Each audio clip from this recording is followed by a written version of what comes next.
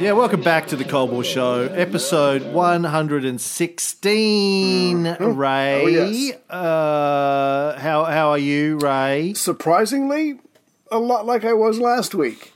Doing good. How are you? What's the weather like in Virginia right now? Is it still... We got lucky. Beautiful weather. Got up to 80.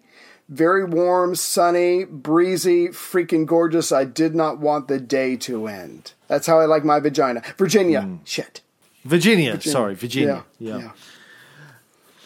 Last time on the show, Ray, I'm fine too, by the way. We thanks for asking. Last time on the show, we talked about some of the background to the kind of Red Scares in America.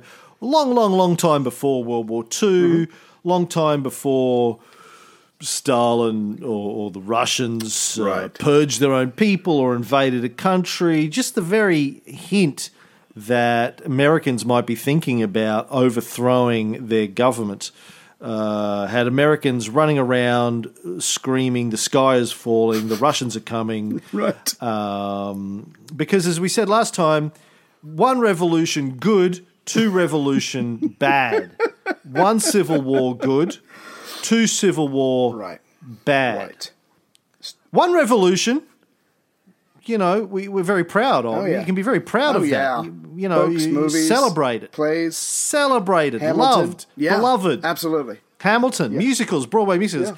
One civil war, extremely proud, unless you're from the South, extremely proud. Right. Yeah, monuments, big monuments, like huge statue of Lincoln, like a god sitting on a throne in Washington, D.C. You just pissed off half this country, but that's fine. Don't worry about it. Boy, what did I say now? You said fucking Lincoln. Look, let me give you an example. The race that I was just in, the 6 mile race in Richmond, Virginia, you go up and down one street. And on that street, there are at least 3, maybe 4 Confederate general monuments. I lie not. We're all forced to run around Confederate general monuments. So what did I say? You said Lincoln sitting there like a god? Are you fucking crazy? He is.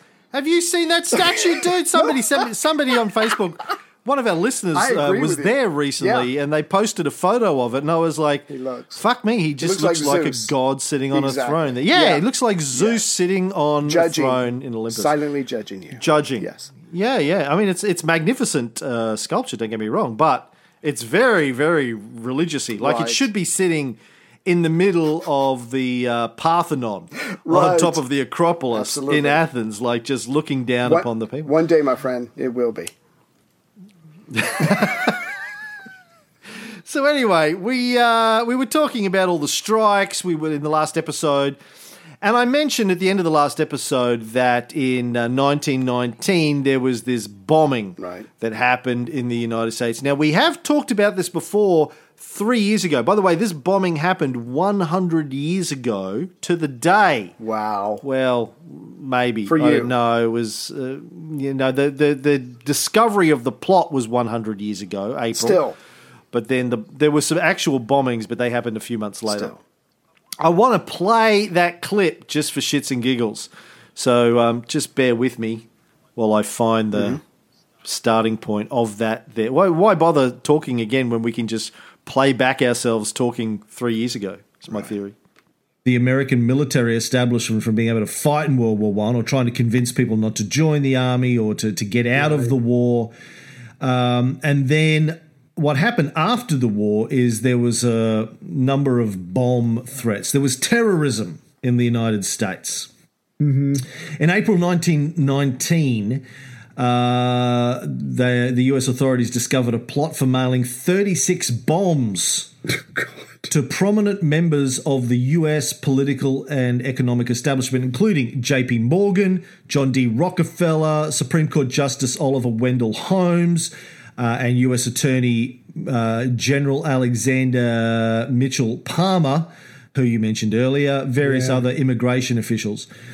They discovered this before it went down, so that was okay. But then a few months later, June of 1919, June 2nd, In 8 cities, 8 bombs simultaneously exploded. They'd been sent to government officials who had endorsed anti-sedition laws and the deportation of immigrants. Damn. Yeah. But again, those people that you mentioned, I seriously doubt if they open their own mail. You know, I mean, you're going to hurt someone. You're going to hurt some lackey. But again, I guess it's the point of terrorizing those who sponsor legislation. They probably still had Negro servants opening their mail.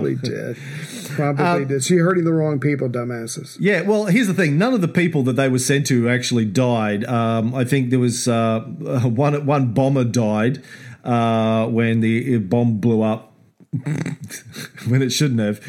But here's the thing. Right. None of these, either the 36 bombs or the 8 bombs that actually went off, were the work of communists or socialists. This was the work of Luigi Galliani, who was an Italian anarchist, and so had nothing to do with the Bolsheviks or communism or socialism. Right. But that's not going to stop them rounding up the communists on the pretext that they were probably supportive of it, if nothing else. Yeah. So one of the targets of the 8 bombs, as I said, was Attorney General Palmer's house, where this is the one where the explosion actually killed the bomber, who was another Italian-American radical, this one a guy from Philadelphia.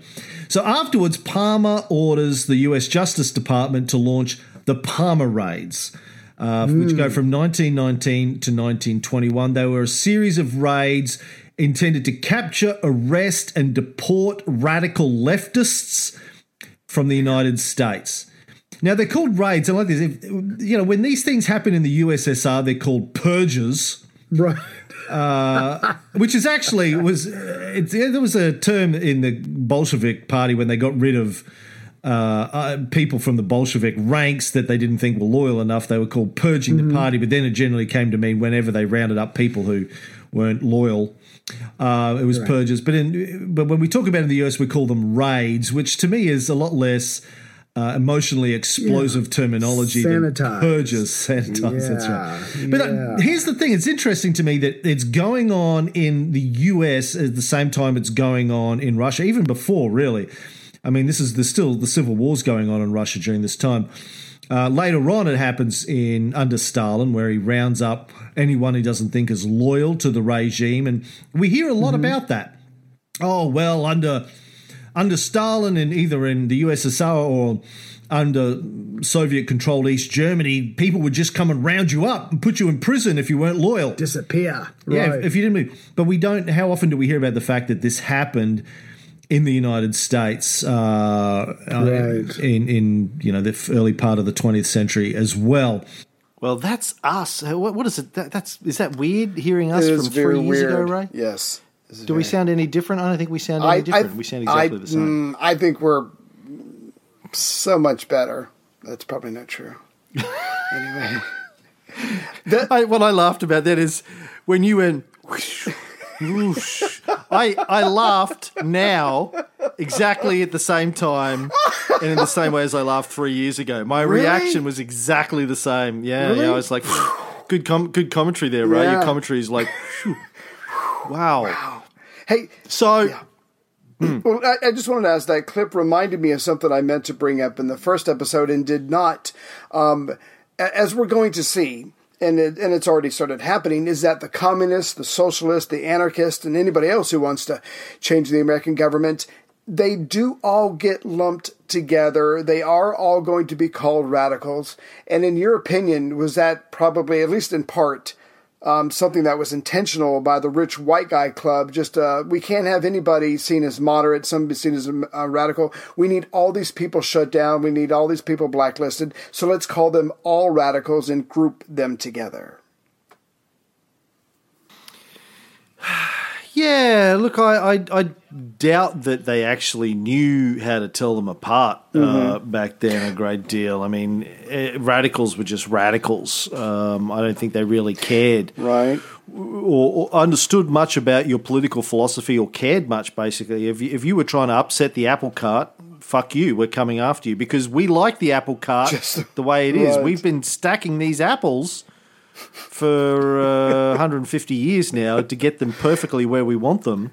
Don't come and fuck with our apple cart. Go get your own apple cart. But here's the reason I bring that up, is because out of these bombings that we just covered brilliantly, you covered brilliantly 3 years ago, there is a legitimate, moderate, within the legal means, American labor movement that is trying to improve the working conditions of the Americans, and that's fine and good. However, there are anarchists within it. There are anarchists within it who are using bombs and violence and threats and things like that. And so the entire American labor movement that is behaving itself does get hijacked by the anarchists. And again, they all get labeled as radicals and as dangerous and as something that has to be purged, put in jail, deported, or whatever. So there were those that were just trying to do better for fellow Americans, and there was those who were trying to overthrow the government, but they were all lumped together, and I don't think there's much the American labor movement could have done about that.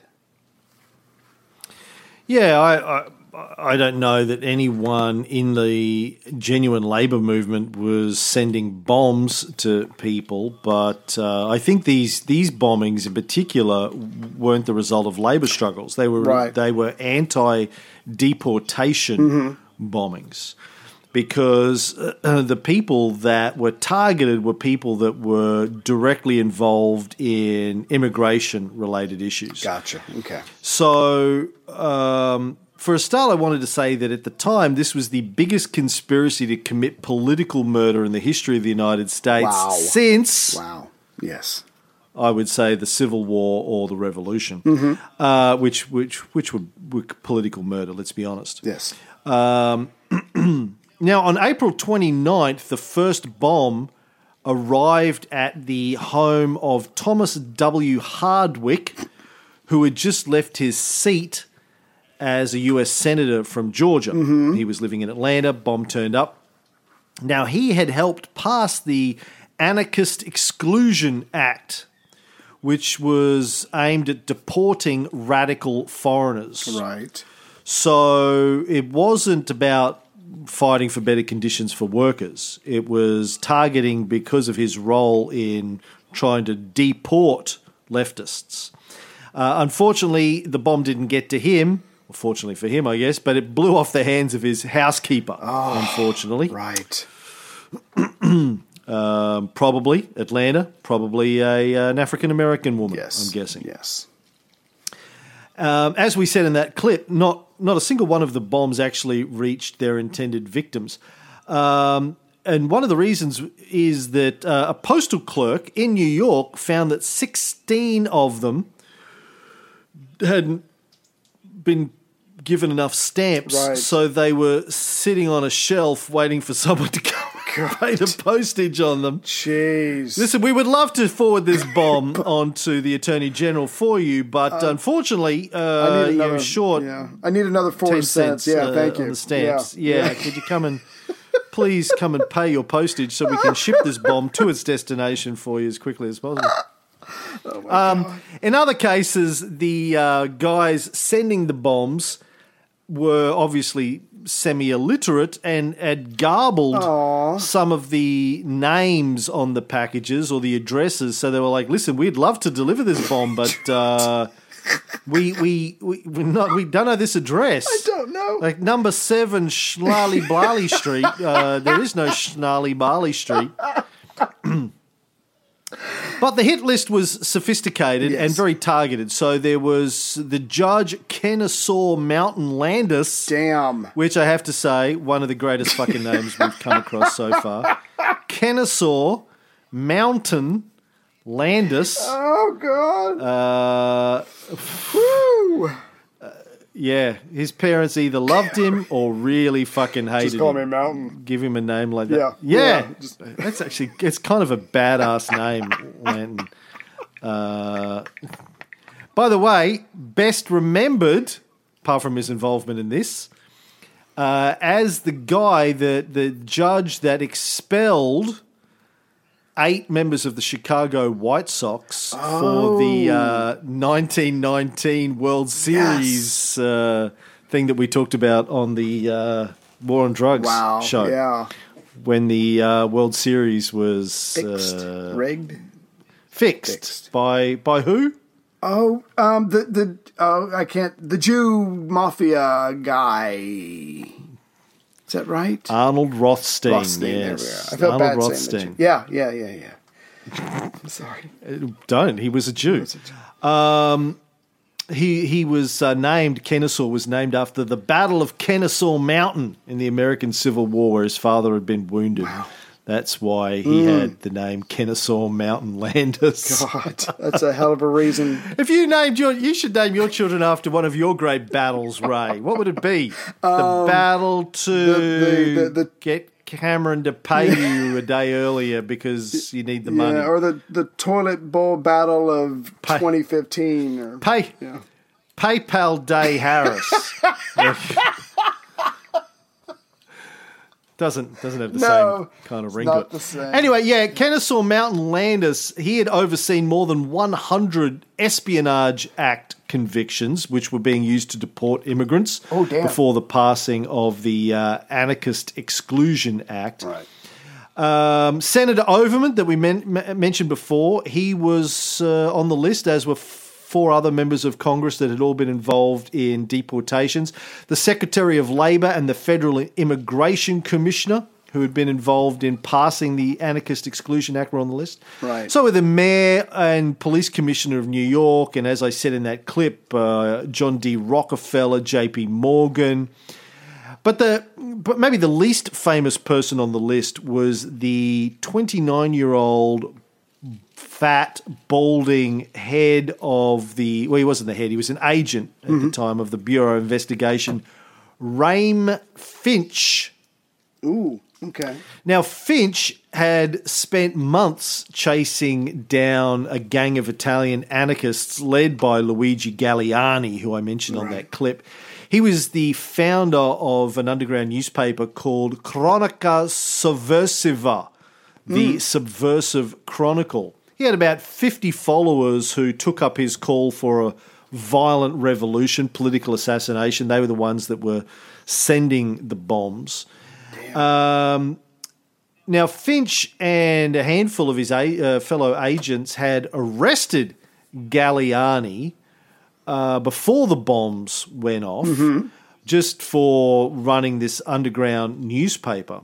Right. And they were going to be deported under the new Anarchist Exclusion Act because they were calling for the overthrow of the government. Galliani had appealed, and on his appeal, which was distributed as a newsletter around places like Connecticut, he signed it The American Anarchists. It promised a coming storm of blood and fire. Deportation will not stop the storm from reaching these shores. Deport us, we will dynamite you. That was in January of 1919. Damn. So then the bombs went off in June. More bombs went off in June. Actually, there was a second round of bombs. All of the targets escaped, but a night watchman at the front of the house of a municipal judge in New York was killed. Various other people were killed, including the bomber himself, who tried to blow up Attorney General Palmer's house. Now, guess who lived across the road from Attorney General Palmer at the time? Who? Franklin Delano Roosevelt. Wow. And his wife, Eleanor. He was in his late 30s at the time, Assistant Secretary of the US Navy. They were coming home from a late supper when the explosion shook the night, smashed out the windows of the Roosevelt house across the road. And Palmer was there when they got back. He was standing in the ruins of his house. Sidewalks were filled with shards of glass and broken branches and bits of flesh and bone, which they figured out, took them a long time, but they figured out that the bomber was a 23-year-old Italian immigrant, Carlo Valdenoci, who also worked on the underground newspaper, the Subversive Chronicle. Now, there was also in the wreckage at the front of Palmer's house a fresh threat against the government. which said, "It is war, class war, and you were the first to wage it. Under cover of the powerful institutions you call order in the darkness of your laws. There will be bloodshed. We will not dodge. There will have to be murder. We will kill because it is necessary. There will have to be destruction. We will destroy to rid the world of your tyrannical institutions." And it was signed, "The Anarchist Fighters." It started out poetic, then it just got mean. But well, what do you think was driving these guys to, set off these bombs, Ray? What were their causes? What was the causa belli? I guess in one way I was going to say it's almost the chicken and the egg. They're causing trouble, so they have to be deported. They don't want to be deported, so they're causing trouble. But I guess maybe they saw that fellow countrymen were, again, being taken advantage of by the people who own the means of production. I'm assuming that there was a lack of opportunity, a lack of political freedom, a lack of political opportunity. I'm assuming they're fighting the cause for the have-nots. Yeah. Yeah, I mean, I think that's a good summary. Like, these people had been part of the reform movement, part of the strikes, organising the strikes, pushing for better conditions for workers, pushing for better equality, socioeconomic equality, and they were labelled as subversives and radicals by these institutions, and were going to be deported. They'd obviously gone to America for a better life, as we always hear. People come through Ellis Island, they're coming for a better life. They believed that there was more opportunity. They get to America, things aren't what they were promised. Things are tough. Right. They start fighting for better rights in the land of opportunity, and the government says, well, we're going to deport you back to from whence you came. Yeah. Which obviously, Europe, 1919, not a fun place to be. A lot of fucking trouble in Europe at the end after World War One. And you've got Mussolini ramping up in Italy, where these guys would have been going back. The fascists were on the rise. So they decided that we tried legal means. There you go. Reminds me of Castro in Cuba, right? Yep. Well, we tried to do it the way you told us to do it. Go through the channels. We protested. We went on strike. We tried to use our legal means. That didn't work. So, like you did in the American Revolution when you didn't get what you wanted, like you did in the American Civil War when you didn't get what you wanted, we decided that violence was the last recourse. Yeah. But as we said before, one revolution good, two revolution bad. Because the first one that won doesn't want any changes, like you've said before. If I could just add a couple things, you were saying either in this episode or the last episode that the year 1919 was very important all over, obviously, but certainly in America. So besides these strikes, besides these bombs that are going off, there are race riots in 24 urban areas throughout the United States. In Charleston, South Carolina, where I was born, in Chicago and other major cities. So there's race riots, there's race tension, there's fear of communists. But what really shakes up the American people to a degree, and this is kind of like with the War on Drugs series, is when the Boston police themselves go on strike. And this is September of 1919. Now, again, these are not communists. These are not revolutionaries. They just wanted better wages and better working conditions. So they go on strike for 2 nights. There's no cops on the streets of Boston. And if you've ever been to Boston, trust me, that's a bad idea. There's a ton of fighting. There's a ton of crime. And there's several deaths. Right away, the newspapers label these cops who are striking for better wages. They call them agents of Lenin. They equate them with the Bolsheviks of Russia. So again, if you try to do anything to upset the apple cart, you are going to be labeled the worst thing they can think of, and it just happens to be communists or Bolsheviks or Leninists, that kind of thing. And so states start passing laws against red flags, against certain expressions about changing the existing government of the United States. And the other ironic part of this is that the amendments to the Sedition Act of 1918 can't really be used anymore because the war is over. And so the Attorney General, Mitchell Palmer, tries to get a peacetime Sedition Act passed. But he can't. It's not going to work because you really do need a state of emergency for that. So he tries, and he does to a degree, get states to pass their own Sedition Act. So Palmer is not giving up. He's going to fight this any way he can. And even though the war is over, this probably feels like a war to a lot of the people in Washington. They're fighting against people who are trying to take away, who are trying to change, who are trying to bring down the American way of life and the American government. So Palmer orders the U.S. Justice Department, remember he's the Attorney General, and his house was bombed. He orders the Justice Department to launch what become known as the Palmer Raids, which I mentioned in that little clip. Now, the young man who was put in charge of the Palmer Raids, there was a new division in the Bureau of Investigation known as the General Intelligence Division, GID, but was informally known as the Radical Division because its job was to disrupt the work of radicals, was a young 24-year-old man by the name of J. Edgar Hoover. Yes. Now, within 3 months of getting this job, Hoover apparently had files on more than 60,000 people. Plus at least as many files on the places where these people were gathering, the publications they were reading, the political groups that they had joined. Hoover was gearing up for the American counter-revolution. Yeah.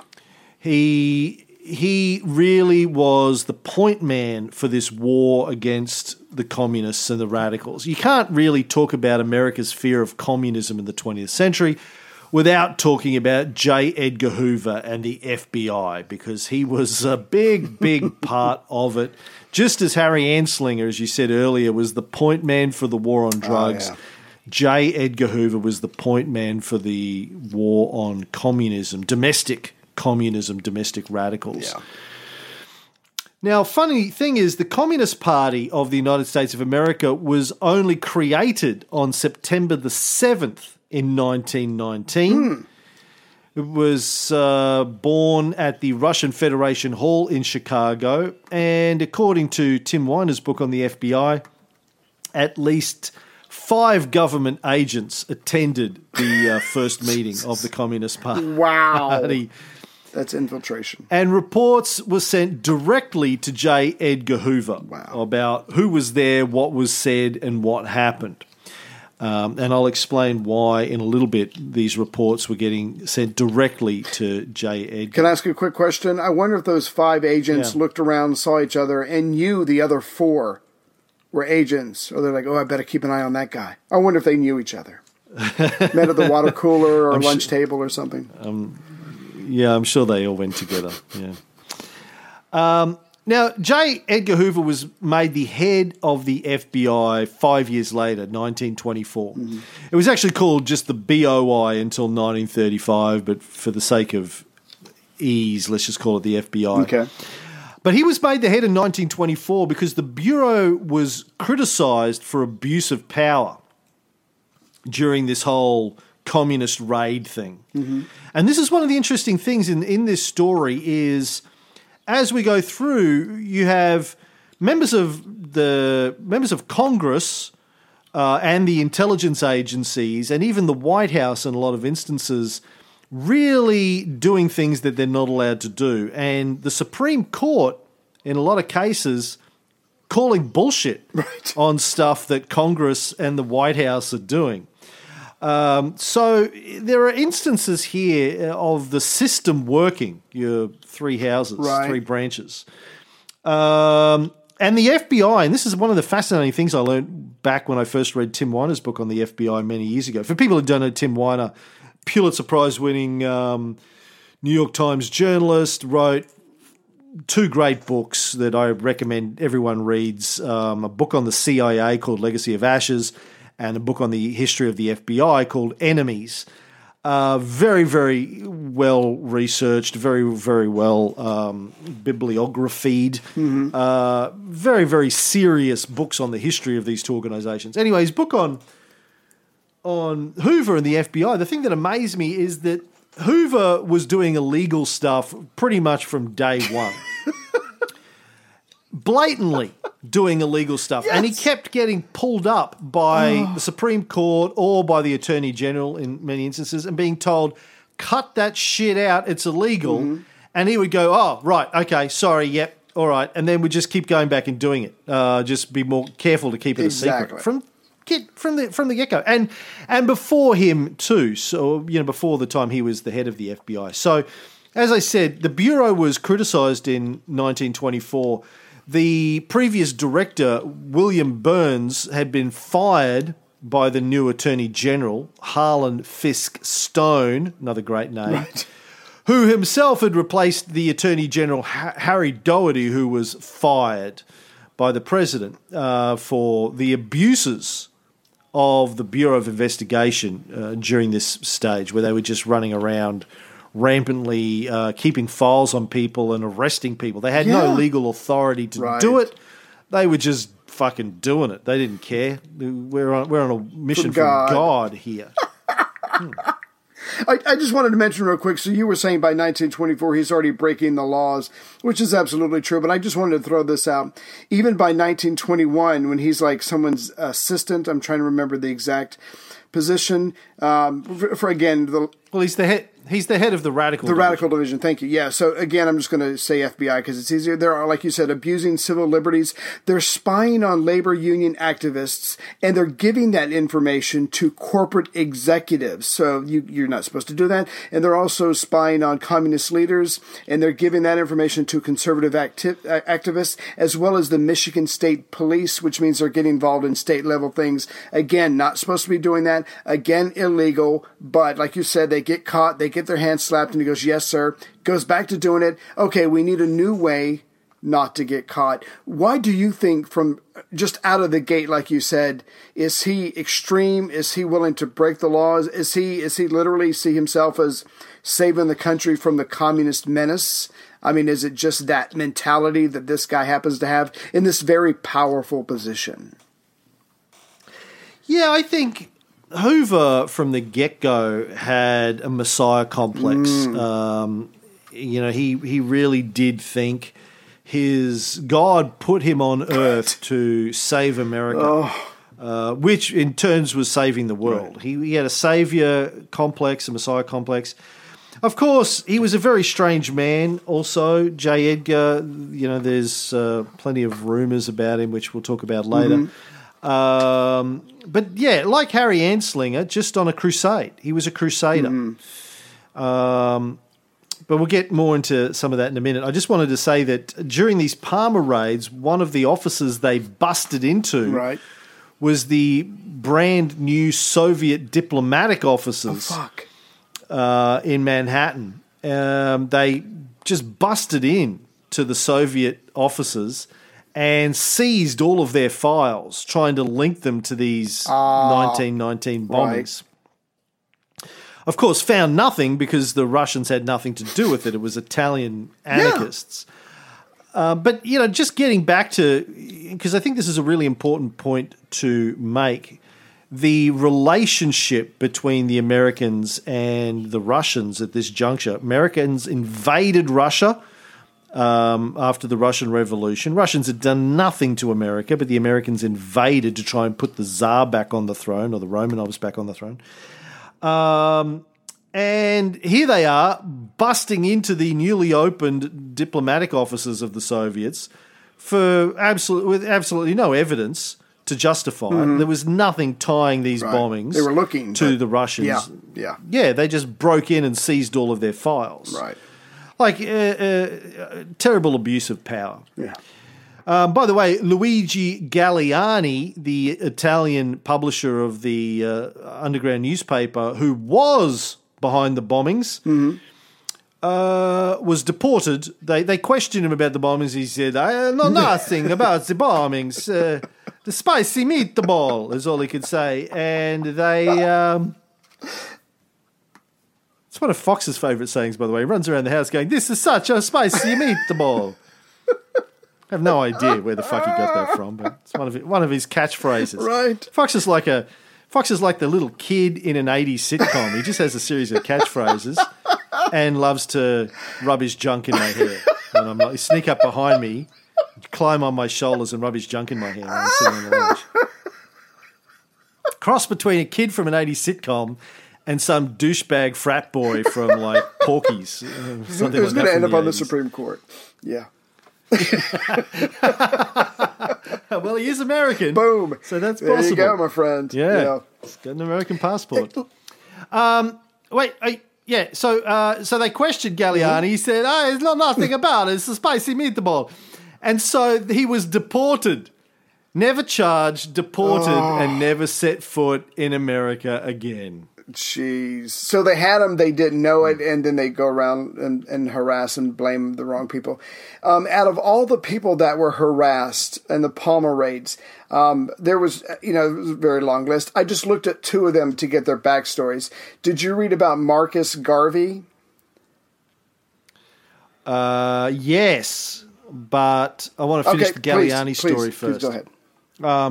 He gets deported back to Italy, June of 1919, with 8 of his buddies. Then there are more bombings after he's left in the US because there was a second round of bombings, as I said before, happened just afterwards. Right. Then when Mussolini comes to power in 1922, Galliani's charged with sedition in Italy. Sentenced to 14 months in prison, gets rearrested in 1926, sent to the island of Pantelleria, then to Lipari, and then to Messina. Finally is allowed to return to the Italian mainland, where he lived until 1931, where he died of a heart attack, age 70. Damn. So, he was badass revolutionary Galliani. Fought the Americans and he fought against Mussolini. So he's not very well known, but should be better well known. He was, depending on how you think about bombing people. I mean, on one hand, you go, okay, violence, there's no justification for violence. But then you go, well, when you're in a war situation or when you're in a situation where there are governments treating you brutally, maybe sometimes violence is the only recourse or is a valid recourse or just against give up. oppression. Exactly. Yeah. I'm not going to have that argument either side. But again, Americans are happy to justify the violence that they initiated in the Revolution. They're happy to justify the violence they initiated in the Civil War. They're happy to justify violence they initiated in Vietnam, in Iraq, in Afghanistan, bombing, I guess the Japanese kind of started it if you want to look at the actual bombing. We do. Although we've talked about that before, economic violence. But anyway, so there you go, Galliani. And then they named a drink after him, Galliano. Whenever you drink Galliano, it's you're drinking the tears of a revolutionary. Galliani. That's probably not true. I don't know why Galliano is called Galliano. Right. Let's just go with it. Might be. Sounds good enough. Yeah. Collusion, Ray. It's collusion. It is collusion. Fucking Putin. Anyway. Okay, get on to Marcus Garvey. Yeah, so we've already covered the fact that Hoover seems to be a radical in his own right. He's got the Messiah complex. He's saving his country from communism, which really is not the threat that everybody thinks it is. There are anarchists, there are bombs going around, but there's also people who are having strikes just trying to improve their lives. But the point is, Hoover comes along. He's a radical in his own right. And this is later, but just to give you an idea of what this guy's like, I think he fires all the female agents in the FBI. It's no place for women. And believe it or not, he's actually racist as well, because we get to Marcus Garvey, and I'll just do the short version of this. Marcus Garvey gets caught up in the Palmer raids. He was born in Jamaica in 1887, so he's not white. He grows up, he's a publisher, he's a political leader, he's an orator, he creates and he's the first president of the Universal Negro Improvement Association and the African Communities League. So what is he trying to do? He's trying to improve, he's trying to promote the social, political, and economic freedom of black people. Good for him. But that probably puts him on Hoover's radar. One thing he's going to do in June of 1919 is to start the Black Star Line of Delaware, which is a shipping and passenger line. So that doesn't really go all that smooth. They raise some money, they sell some stock, but they're having trouble getting the ship, and that comes back into the story later. But the point is, he's going around, he's a lecturer, he's trying to lift up black people, have them to improve themselves. Of course, this is going to upset the whiteys in the country. And there's a man named Edwin Kilroe, who is the assistant district attorney for the county of New York, and he investigates Garvey several times, and they don't come up with any charges, but he pulls him in several times and questions him, and that could probably easily be considered harassment. But they don't get anywhere. So, in October of 1919, Garvey is visited by a man named George Tyler while Garvey is in his office. Tyler walks in and goes, "Look, Kilroy sent me to get rid of you. Nothing personal." Tyler pulls out a .38 caliber revolver, shoots 4 times. Garvey is hit, but he survives. Tyler is arrested because even though you've been sent by the district attorney, assistant district attorney, you still can't just shoot people. Tyler is arrested, but he does kill himself by jumping out of a window because he knows he's going to spend the rest of his life in jail. Garvey goes on, works on his organizations, build up his member base. He's got about 4 million members now. But here's the important thing about Garvey. Even though he's trying to improve the lot of black people in America, he himself, and he says this all the time, it's in his publications, it's in his books, it's in his speeches, he doesn't trust communism. He doesn't like communism. He feels that communism is probably, if it comes, is probably going to benefit the white people with their own economic problems, but it's probably going to keep black people down just like every other system of government has. And he feels that the Communist Party of America wants to use the African American vote to smash and overthrow the capitalistic white majority. And he's probably right. So the point is, if Hoover did detailed information on this guy, yes, he's black and he's trying to help fellow blacks, which is bad enough for Hoover, but he would have found out that the guy is not a communist. He's actually against the communists. But it doesn't matter. He's black and he's rocking the white American boat. So he's got to go. So the Hoover chases him down as much as he can, but he just can't get anything to stick on this guy. But eventually he is going to be charged with mail fraud, which has to do with selling stocks for his Black Star Line, whatever. So they're finally able to pin something on him. And all Hoover cares about is getting this guy convicted of something so they can deport him. So his trial begins in May of 1923. Garvey defends himself because he's an educated man, but still that's not a good idea. His trial is over in June of 1923. He is sentenced to 5 years and a $1,000 fine.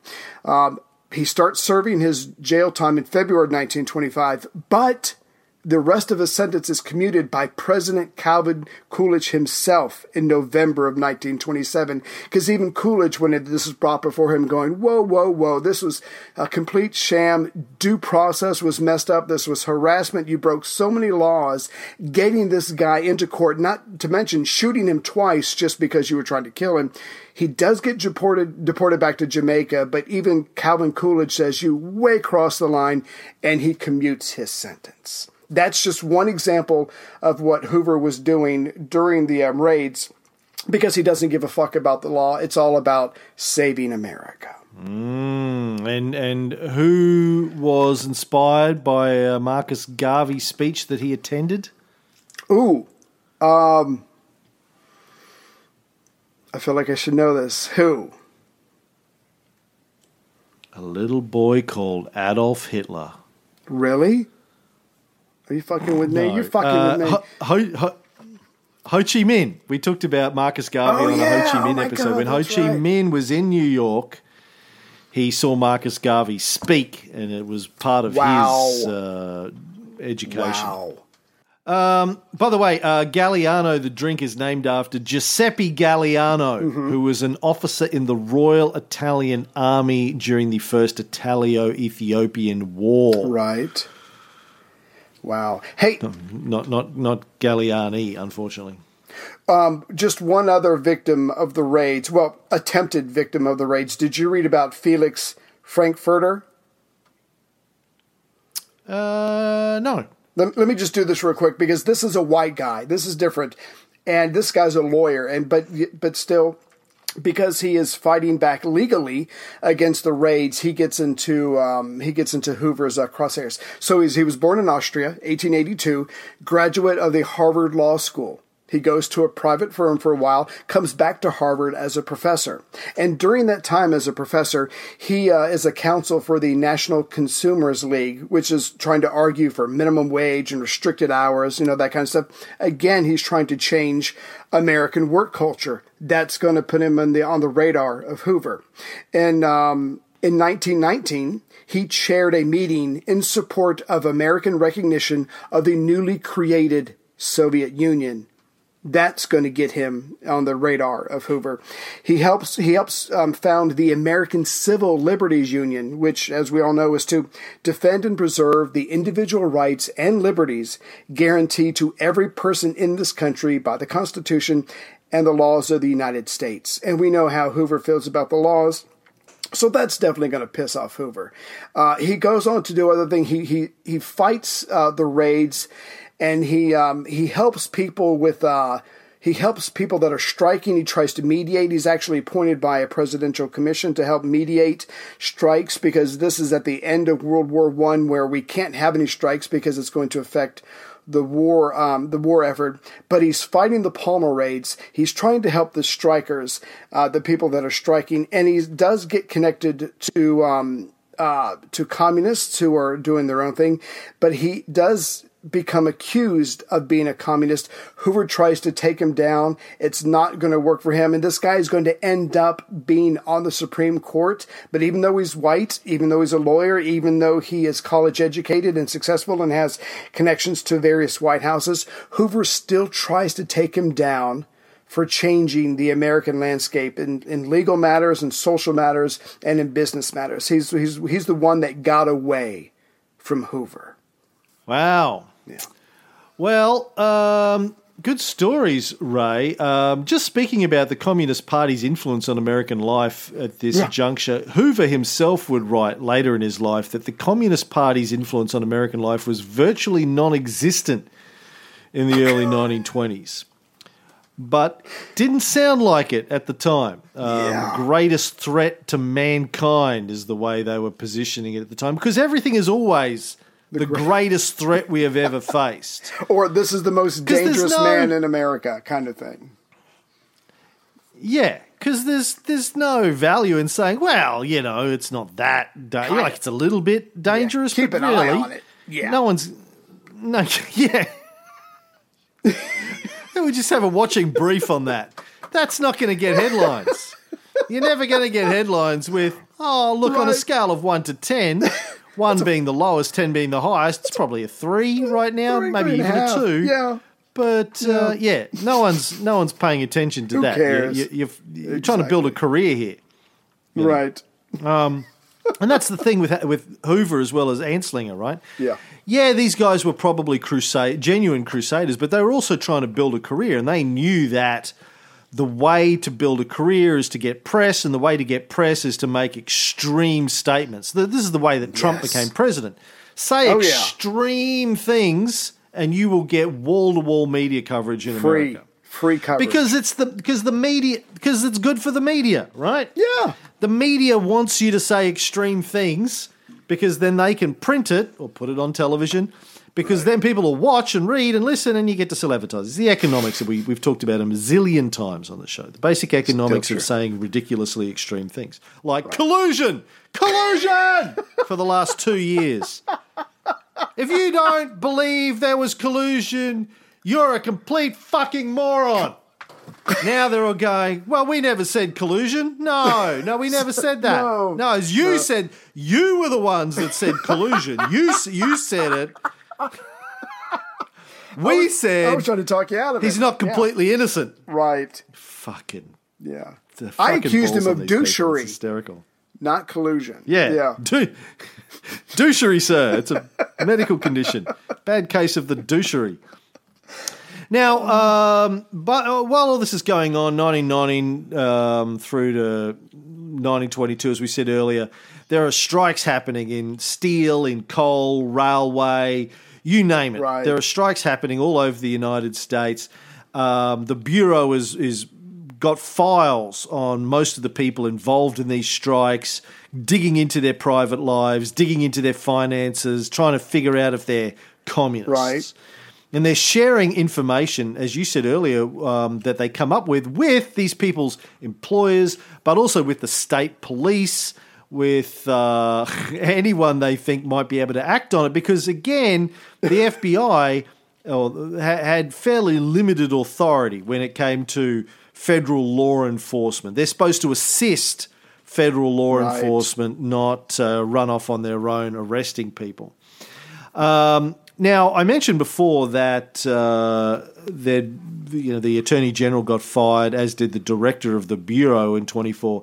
Part of this had to do with revelations in 1923 that Bureau agents had been monitoring members of Congress. Oh, shit. Including breaking into their offices and wiretapping their offices. Because these members of Congress had played roles in the congressional investigation into the Teapot Dome scandal. Ooh. This is Watergate level stuff here. Right. They were breaking into the Bureau. The FBI was breaking into the offices of congressmen and tapping their phones. Right. Recording their conversations as political payback. Now, the Teapot Dome scandal, how much do you know about that, Ray? All I know is, let's see, I guess it was this during President Hardy's time, the Secretary of Interior. I won't do too much, but basically, I think somebody within his administration was leasing Navy petroleum reserves to a company without doing due diligence and without trying to get companies to bid on it. He gave them a very low price, and I guess they probably gave him a shit ton of cash for that. And so this goes on for like 2 years, I believe, where there's this corruption in Harding's White House or in his administration. Yeah. The Secretary of the Interior, Albert Bacon Fall. Bacon was his middle name. Yeah. Bacon. Grandfather to Kevin? Probably. Yeah. Kevin Bacon. Yeah, I got it. Yeah. Kevin Bacon, yeah. Okay. Not a fan. Very famous jurist before he became the Secretary of the Interior. Oh. Successfully defended the accused killer of Sheriff Pat Garrett. Wow. Pat Garrett killed the outlaw Billy the Kid. Mm-hmm. By the way, that the cowboy whose books I'm reading at the moment, Chaz Seringo, I mentioned to you on a show the other day. He worked with Pat Garrett, hunting down Billy the Kid as well before he joined the Pinkertons. Anyway, the Teapot Dome scandal, it was probably the biggest political scandal in American history before the Watergate scandal.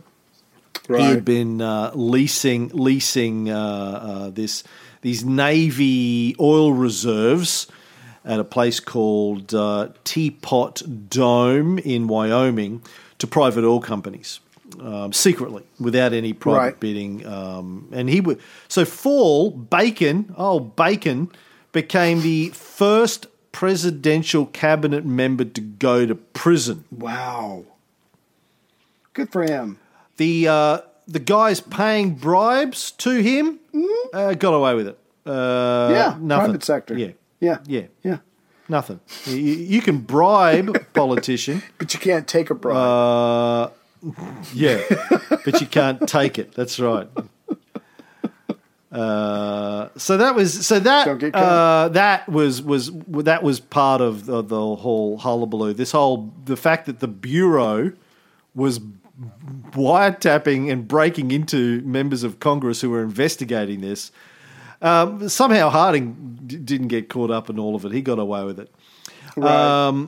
Now, after this, Congress passed legislation, which is still around today, giving subpoena power to the House and the Senate to review the tax records of any American citizen, regardless of their elected or appointed position, and regardless of White House interference. Now, got a feeling that this may soon be relevant. I have no idea why, but just a hunch. What if the person's being audited? What if the person's being audited?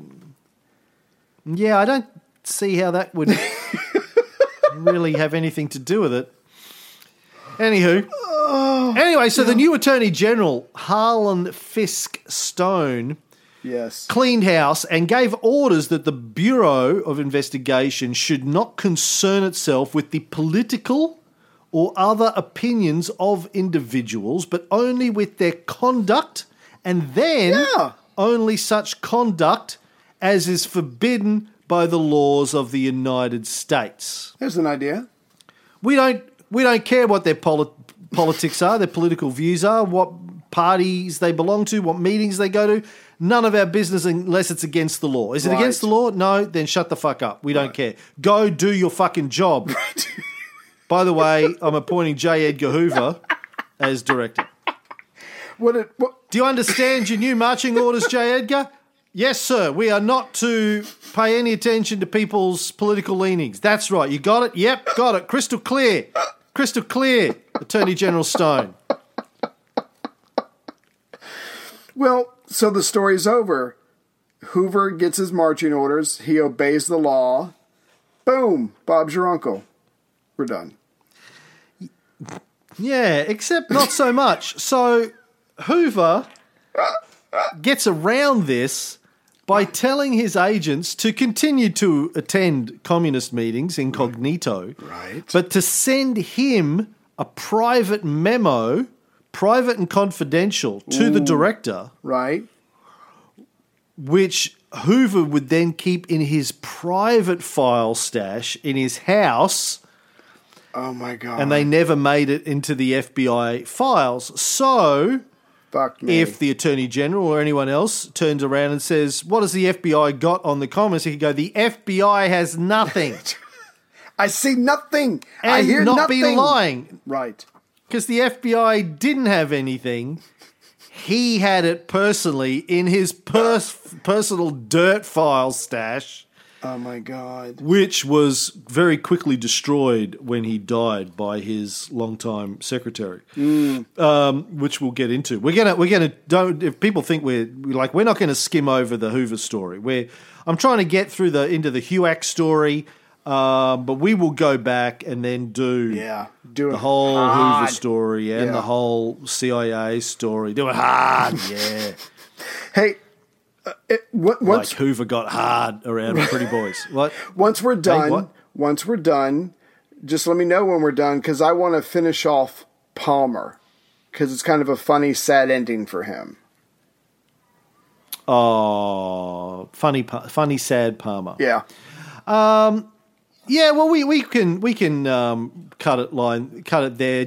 I was just going to end with saying Hoover was a rabid anti-communist who was absolutely convinced that the communists threatened America's security, and he didn't care what the White House said. He didn't care what the Attorney General said. He didn't care what the laws were. No, fuck him. He was on a mission from God. And by God, I mean Abraham Lincoln sitting on his throne in Washington, D.C. That's so wrong. That's so wrong. So let me finish off Palmer here. So during the Palmer raids, information is gathered by Hoover and given to him. And one of the things that Palmer is told is that the following May Day, when you have May Day where you celebrate all the labor unions and things like that, May Day of 1920, there's going to be a major attempt to overthrow the U.S. government. So Palmer prepares, he works up the newspaper, he gets them on their side, they get ready with the cops, they get ready with the National Guard or whatever, but May Day 1920 comes and nothing happens. So the newspapers went from supporting him completely because again it was selling papers. They tore into Palmer the very next day when nothing happened, and they just ridiculed him for days, if not weeks. And again, they're just doing this to sell newspapers because they don't care what's going on. But because nothing happened, it helped calm the country down. And again, like the guy I mentioned earlier, Felix Frankfurter, said that he endorsed a report that said the Justice Department had committed utterly illegal acts by those charged with the highest duty of enforcing the laws, including entrapment, police brutality, prolonged incommunicado detention, and violations of due process in court. But the point is, it's not that Palmer was this dedicated American servant. He was vying for the 1920 presidential ticket on the Republic for the Republicans, and because he was embarrassed on the May Day, it ruined everything for him, and his chances were over. So almost like with Hoover and almost like with Harry Anslinger, he was gearing up, he was making it radical, he was being loud to get everyone's attention because he wanted to run for president. Yeah, Palmer wanted to be president, and unfortunately didn't work out for him that well. I also just wanted to finish up a little bit with Mr. Bacon. Yeah. Albert Bacon Fall. Mm-hmm. His acceptance of bribes for that during congressional hearings around this, he explained the concept of oil field drainage with a line that was later used in the film There Will Be Blood, which I thought was a good line to go out on. Sir, if you have a milkshake and I have a milkshake and my straw reaches across the room, I'll end up drinking your milkshake. Didn't say I understood it. I just thought it was a good line. Yeah.